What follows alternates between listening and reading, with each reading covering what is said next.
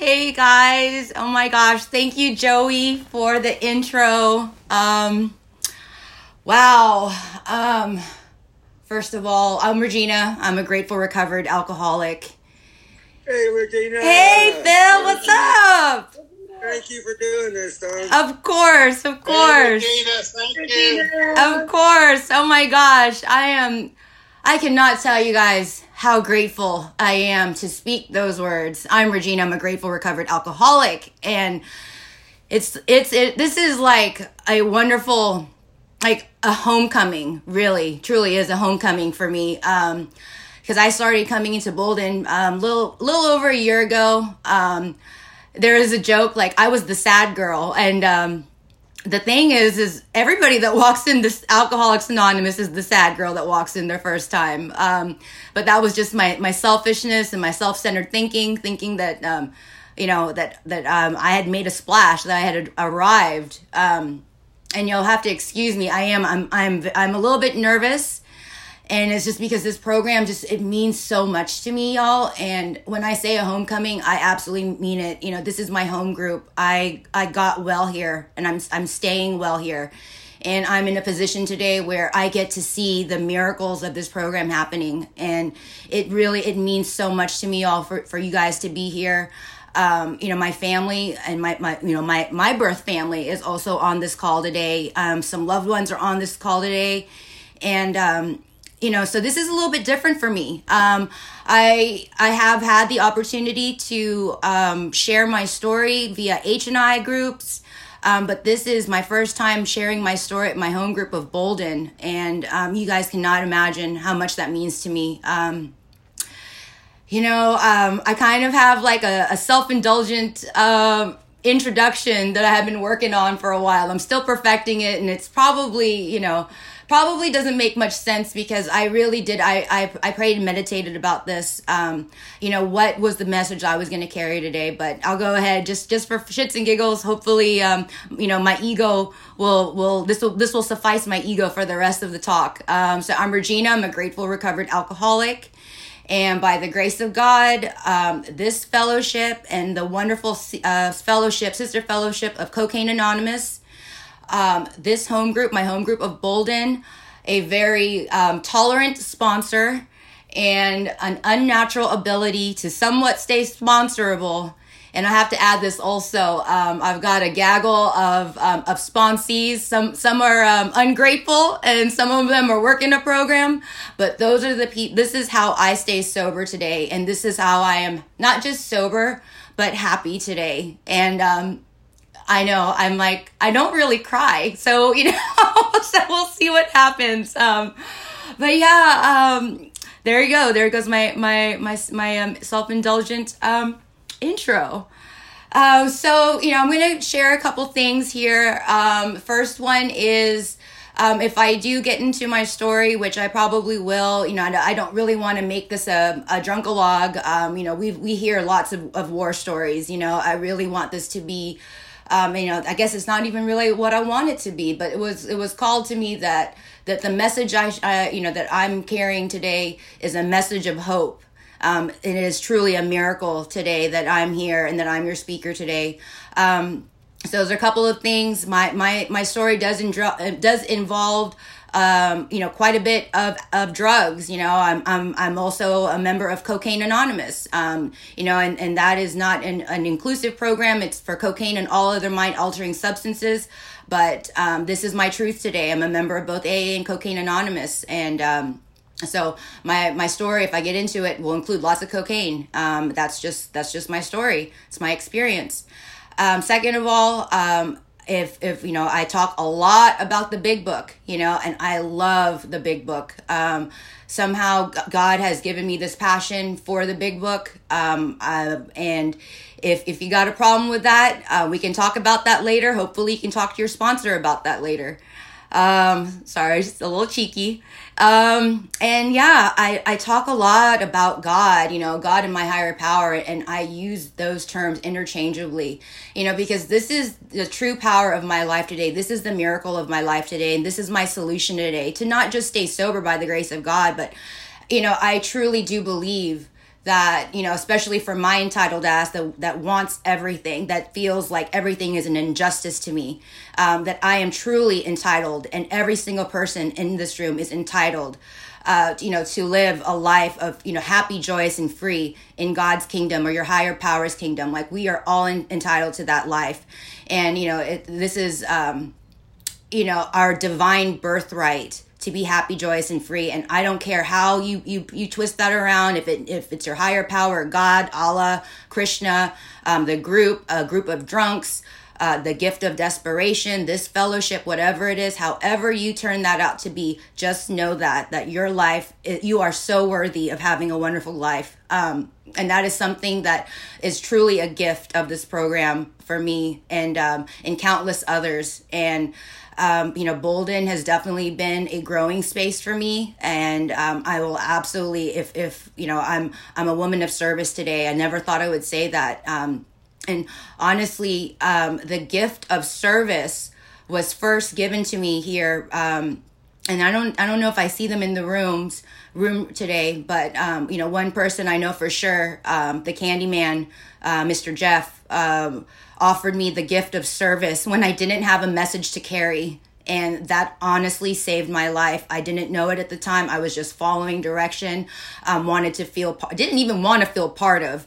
But, I had read enough of the big book and had enough of a quote unquote experience with the big book that I thought I had a message to carry. And I really didn't. I was just showing up because, this is something that my recovery sponsor encouraged me to do, and people in this room that had faith in me when I didn't have faith and wanted to help keep me sober, they offered me that opportunity. And so I absolutely recommend service, getting involved. Just a shout out, I'm sorry, I know I'm getting all excited.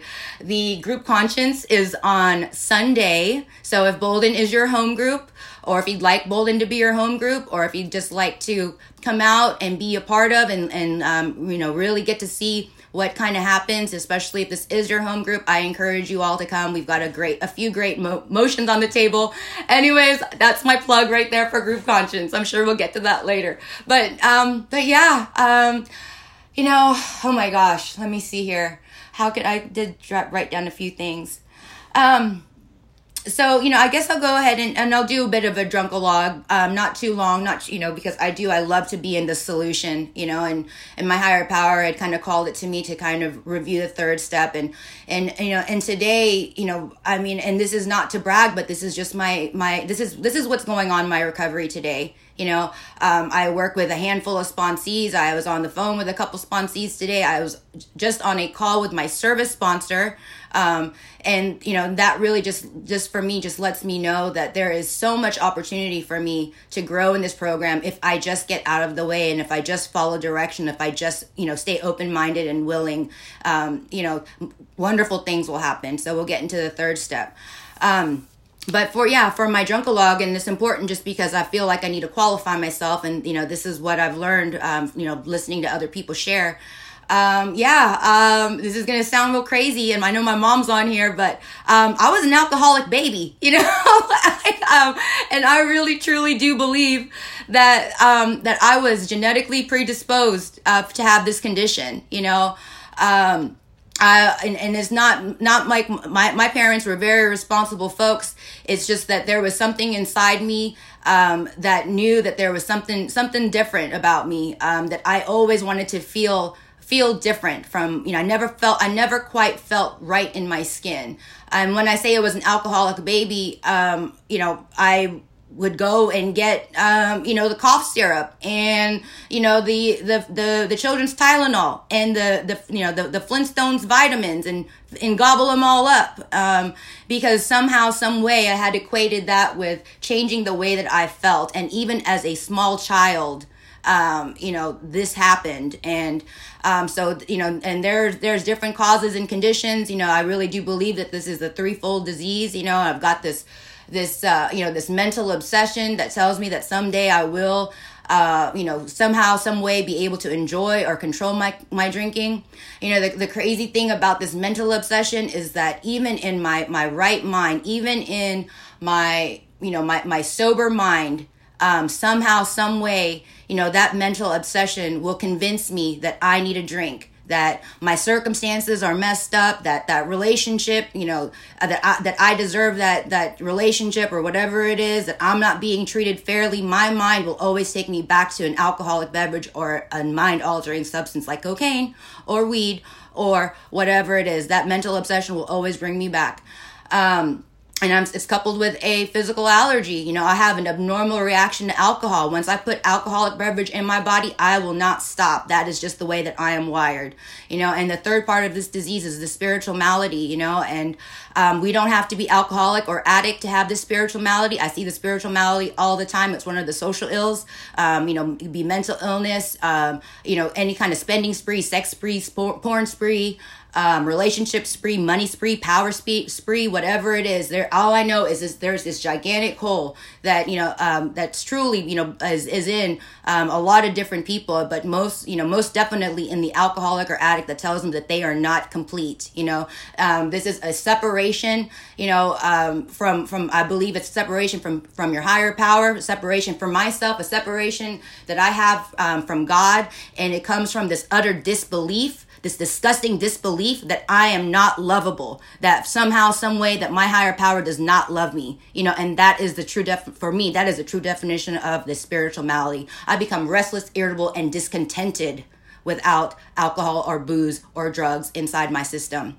This took me a very long time to figure out. My drinking career spanned probably close to 25 years, and I never, ever thought I had a problem. I thought that I had bad luck, and the reality is I had wonderful luck. My higher power was with me in all of that time, all of those trials and tribulations, all of those times I thought I was being put upon. It is truly a miracle today that I'm speaking here today and able to carry this message and to carry this word, because so many times I should have been locked up, beat up, in a ditch, in a hospital, dead, and so if I come across very passionate about this, it is because I'm very passionate about this program. I love the results of this program, and I love seeing the results in other people in this program. And this is a life and death scenario. This is a crazy disease. My mind is always trying to kill me. It's a self-destructive disease. It's a disease of self-destruction. And for most of us, and in my case, I'm not good enough. Reducing myself and destroying myself is not enough. This is how dangerous this disease is. This disease will take out your family members, your loved ones, your job, your financial security, your housing situation, your children, whatever it is. This disease does not care. And that's why, I have a lot of passion for this thing, because there are so many people out there, even people in this room, we make it to Alcoholics Anonymous and we are still suffering, and so that is where, my passion comes out on this. I've recently, I've kind of had to, to bring these thoughts into prayer and meditation, because I came into these rooms super raw and just a lot of big book knowledge, and the thing is I would come into these rooms not having any gratitude, not having any compassion, nothing, but not only that, but not having any experience. All I had were the words in this book, and I would come into a meeting and I would spit a lot of big book venom and I would throw a big book at people, but it was not coming from the heart. It was coming from my mind, and things are a little bit different today. My higher power continuously works through me today, but it's also because I seek out this power, And so when I say that, with, my life, I'm destined to be restless, irritable, and discontented, and that, my family didn't understand, nobody understood that, I was just trying to get right, and I might look like I'm a crazy person, when I'm drinking and when I'm,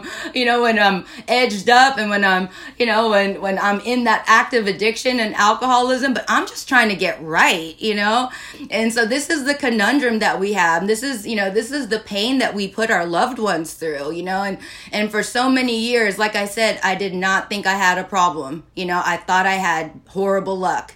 If you had my problems, you drink the way that I did too. I never drank like a lady, that's for sure. I like to drink expensive vodka and stick, stick A1, high grade cocaine up my nose and smoke high grade weed, you know what I mean? But that did not make me a lady. That just made me high class alcoholic, that also fueled, a lot of, my motivations in life, how I came across in this world, how I showed up as a woman, and that was 25 years of manipulation, lying, stealing, cheating, to get my way, because I felt like I was entitled to some sort of lifestyle, you know what I mean?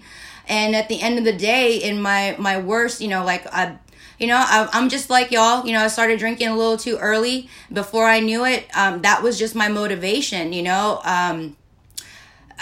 something, that also came up was, when I tell my story, is the identity piece. For the longest time, I had no identity, and that's why I say, loud and proud, like I'm an alcoholic, because coming into these rooms, or, coming into a room of CA, I was actually able to finally identify as something I could sink my teeth into, and that, that came from reading the book, that came from working a sponsor, but it really truly came from, having an experience in this book and really doing that self-searching, that soul scraping, like the disease is still there, you know what I mean? We'll never be cured of alcoholism or addiction. Can we recover? Fuck yeah, we can. Sorry, I didn't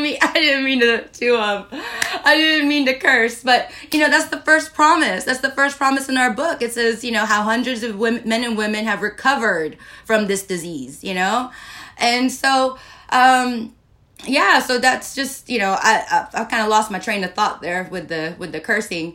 But yeah, so that identity piece. Oh, I know another thing I was going to say about that. My big book tells me that, the delusion that I am like others or may presently be has to be smashed. Like that delusion that I will somehow be like somebody else, not even that I can drink like somebody else, but that I will be a non-alcoholic, that delusion has to be smashed. The thing is like, we get into the rooms and we come into the rooms either by treatment or, family members or the court system or just life in general, whatever it is, we start feeling better about ourselves. We start getting a little in the big book. We start getting in the meetings. We stop drinking. And all of a sudden we feel like we're cured, and the thing is like, we're not really living in solution, I mean, if you read how it works, and you don't honestly even have to read how it works. We talk about it in every single meeting. We open up every single meeting with how it works. It says that, we have to let, that what is it? There's a lot in there it says, but it talks about, just having, having that change in the mindset. I don't know if I need to go through it, but, half measures avail us nothing. There you go. Half measures avail us nothing. And, we have to take the suggestion, and sometimes it is, the most grueling, horrible process, the most painful process, but what I have learned in this experience, and I try to live these, I try to live in disciplines 10, 11, and 12. But there's always more work to be done. Do I need to write more inventory? Yeah, go ahead, do it. I need to do it, because if not, I show up restless, irritable, discontented, of no use to anybody. Before I know it, I'm back on page 52. I'm all over pages 60 to 63, and, so these are the steps we took, that's what, how it works says. These are the steps we took. And so back what I was saying is we get into the rooms, we start feeling a little bit better, but the delusion that I will ever be like a non-alcoholic or a non-addict, that delusion has to be smashed, And today with everything that's going on, I need to live in solution more than ever. Sometimes it is so surprising and amazing to me, how I get to do these things, and my joke is I'm powered by God, power, and sugar, but the reality is if I don't take my medicine, if I don't subscribe, to this way of life, and if I don't allow my higher power to discipline me, because that's what my big book tells me. It says we alcoholics are in discipline. So we let God discipline us in the simple way we have just outlined. And it's a very simple outline. I just love to complicate it. I love to, somehow think that I don't need to do these things, and I start looking better. I start first of all, I start being employable. I start showing up for people. I start looking better, start eating better.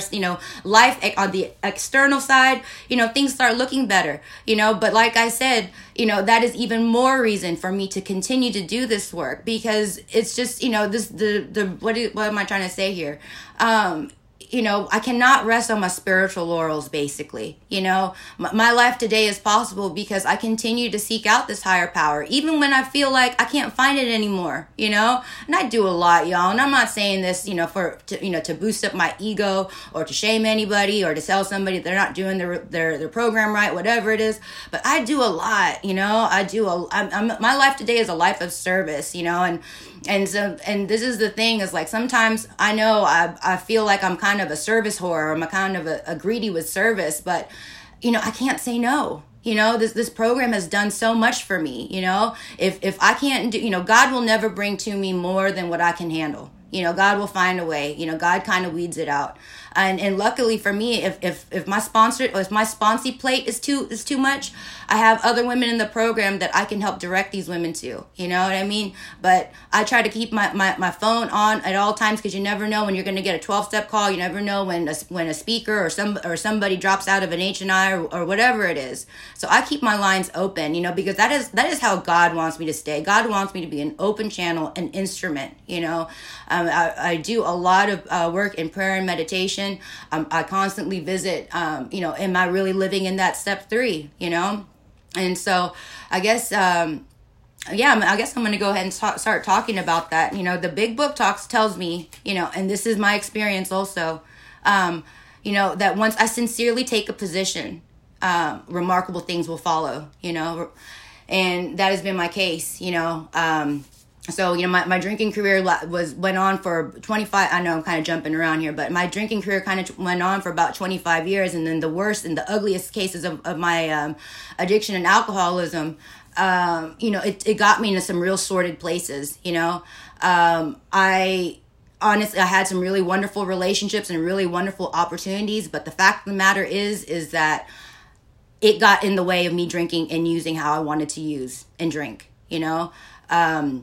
And it led me to start making some really horrible decisions. I got involved in a life that today, I'll talk about it, after, but, a life that does that, what is it called? The incomprehensible demoralization. You know what I mean? Like, we're in a place where, and this is fueled by alcohol and drugs. Like I said, life got in the way of the way that I wanted to use.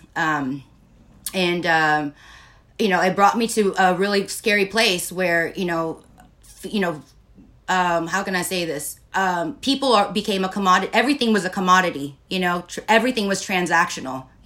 There was nothing that came from my spirit, nothing that, had any sense of like compassion or love or humanization. This brought me to my, in actuality, it didn't even bring me to my knees. I was still deep in it. Like I was in the game, deep in it, and so everything was transactional. People were a commodity. Violence is a commodity. Fear is a commodity. This is the ugliness of this disease. Thank God I'm not in jail. Thank God I haven't hurt anybody or killed anybody or hurt myself. I got really close to it. And that's the kind of pain that I put my family through. You know what I mean? And this is a result of being an untreated, not even untreated alcoholism, but just an active addiction. Active addiction and alcoholism as I let myself get to that horrible place. That sordid lifestyle.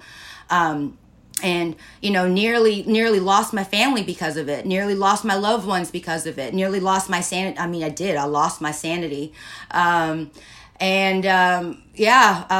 I would say that, there was a time where it was fun, but that's what my addiction led me to was, this crazy street lifestyle where everything was, was on the table, And I'm not lying when I say that's the big commodities here were fear and violence, and I thought that this was normal.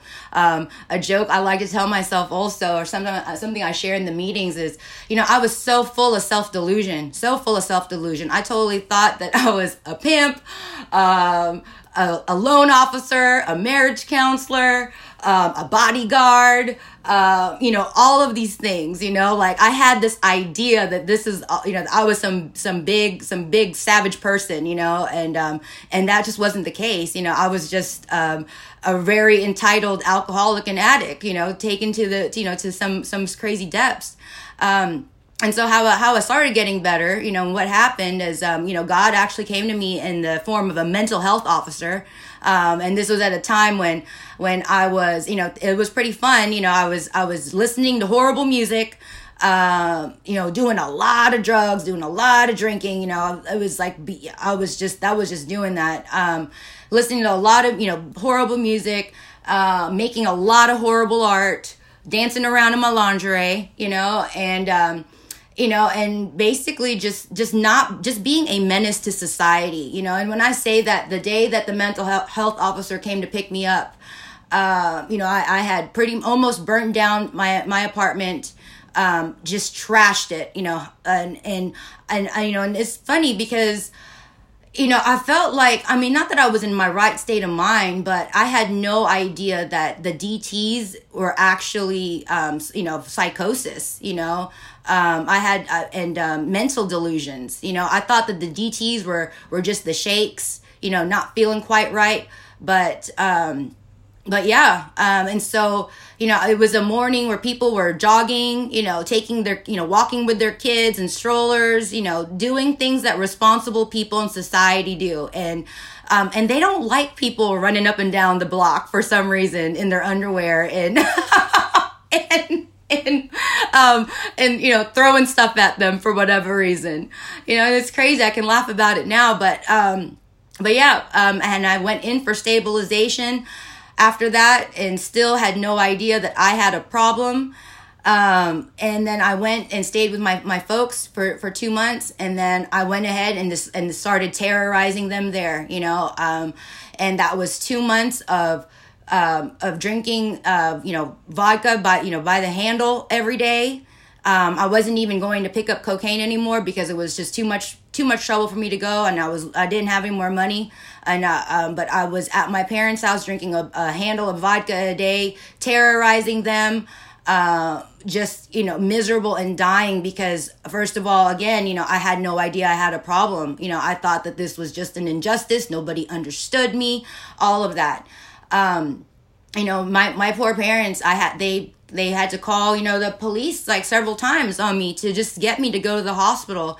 And, for whatever reason, some way, somehow that was 2 months. And this ended up being, September, 2019.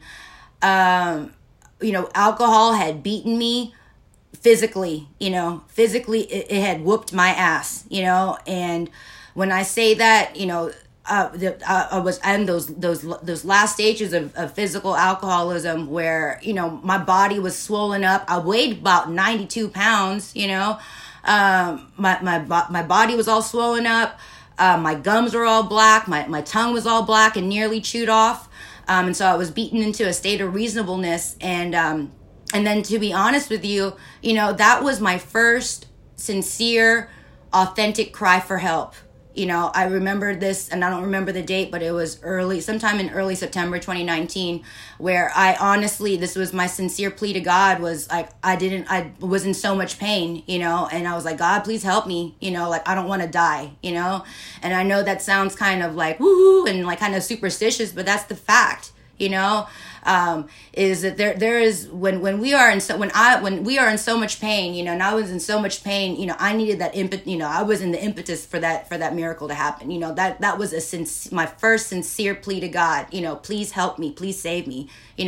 Every other time in the past, it wasn't really there, you know what I mean? But that was my first cry for help. And for whatever reason, God gave me, God surrendered me that day, and I became willing to actually go seek medical treatment, and I was in the ICU for about 2 weeks, had to have like 3 or 4 blood transfusions because my body was dying on the inside, and then let alone like my mental state. And then for whatever reason, I was already willing and, to go to treatment. and my entitled ass requested a luxury treatment center, and I'm very, very thankful for this place. It was a beautiful place, because there's a lot of places where where we don't have that ability, to get separated from alcohol. There's a lot of people that detox in these rooms, and God bless them. Like, I don't know how they do it. You know what I mean? But I had the luxury of not only being physically separated from alcohol and drugs, but being physically separated in a very nice facility for 3 months. Did I have one bit of gratitude while I was in there? Hell no. I was so entitled, so isolated, so dangerously antisocial. Did not make myself available to the community of women that were there for me. But to be honest, though, it was truly a blessing in disguise, because that is how I got into my big book. I didn't like people, but I loved my big book, and so that helped foster, this knowledge of the big book, which carried me only so far, but I'm very, very grateful for that experience, because it really got me into the literature. And I think also on some other level, my crazy delusional ass thought that, like, when I get out of here, I'm going to be with the big dogs, and like, I'm going to spit out big book one-liners and yada, yada, yada. I'm going to tell people how to do this shit. The reality is like, I was looking for shortcuts, that's all I was doing, was looking for shortcuts. And yeah, so, got out of treatment, still entitled, still no gratitude at all, no recollection, no realization of just how close, I'd actually gotten to dying. And, and still today, I'm not going to lie to you. My brain still sometimes will not wrap around, those 2 weeks of being in the hospital and putting my parents through all that misery, my loved ones through all that misery, it was pretty close, and I still can't wrap my brain around that. But I will be the first to tell you, though, that, like, I was riding high on my self-knowledge. I was riding high on, my knowledge of the big book. I was riding high on the fact that I had a very persistent sponsor, and riding also on this idea that I was going to be a one and done. You know what I mean? Like, that carried me only so far. But what happened to me 6 months from my last drunk, and I pray to God that I remember my last drunk, even though my book tells me that I won't, that, at certain times, I won't be, I forget the words, but, it talks about, like, I won't remember my last drunk, but I was 6 months out from my last drunk, about 3 months from treatment, and, doing the thing. I would show up to Bolden, 3 or 4 times a day, because my sober living was down the street.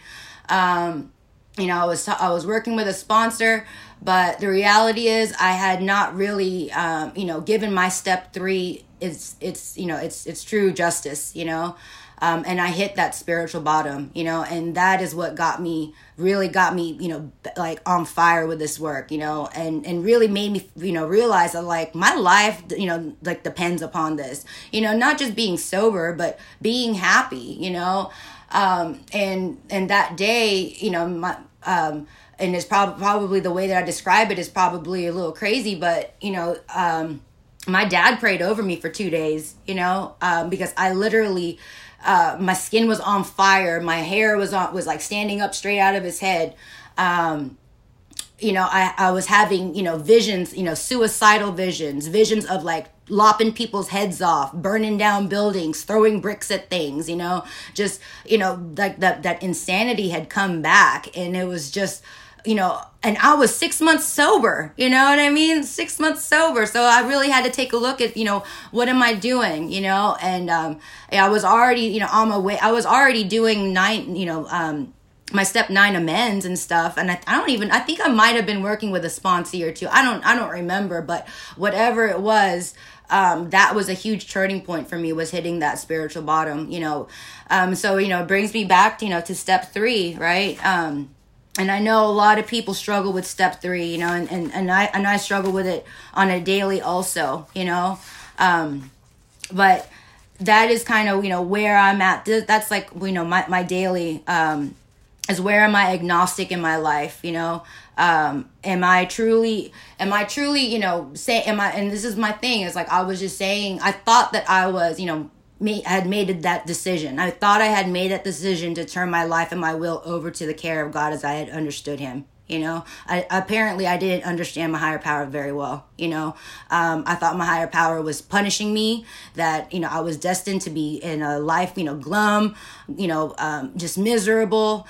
And I could not see past myself with that, and my higher power today is so loving and so forgiving, has a wonderful sense of humor, and the thing is like, if I just continue to seek out this power, and not just do the things that I do on a daily basis, but just find new ways to do it, and that's another thing my higher power has blessed me with is this creativity, and I do believe my higher power is the most creative intelligence, my higher power is most high, but I do have this creative energy, where I'm willing to seek out God in different places, and I'm willing to, and a lot of times, it's service work, and, the book talks about a failure to enlarge and perfect one's spiritual life, and I truly do believe that's in service. And before y'all think that like I'm some saint or something, because I'm most definitely not, there's a place in the book when let's see here, I think it's in the sex inventory,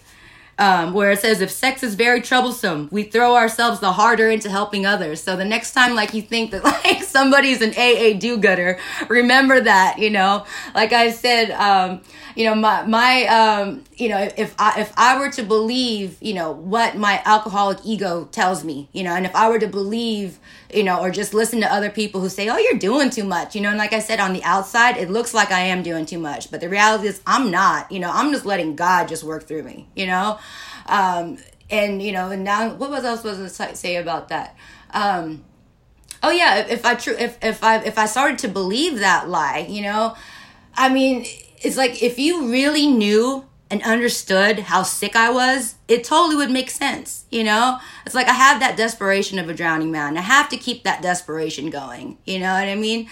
And it's just been such a wonderful ride, and people talk about it's not the destination, it's the journey, and I'm just really enjoying the journey lately, and I describe my life today as like very textured and like fractaled and just very colorful, and that's why I keep doing this thing, you know what I mean?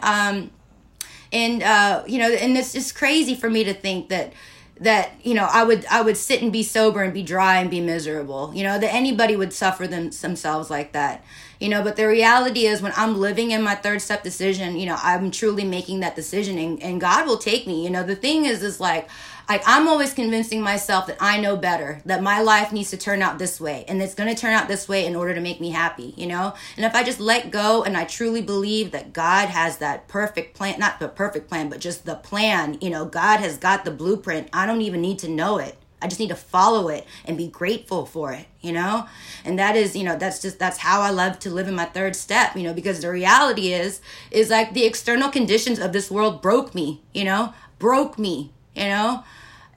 that's the truth, it's like, if I get caught up in all the material shit and if I stop living off this spiritual plane, and I get sucked into that, which is very easy to do, I start navigating life using my character defects and like old behaviors and old belief systems, and and I'm not really doing that function. I'm not doing that function of fitting myself to be of maximum service to God and to help others, and so so that's the thing I have that was on my heart today is it's been a miracle, it truly is. It has been a miracle, and I guess that's it, guys. I'm just so grateful you guys are here, listen to my story, and I'd love to hear from you all. Thank you so much.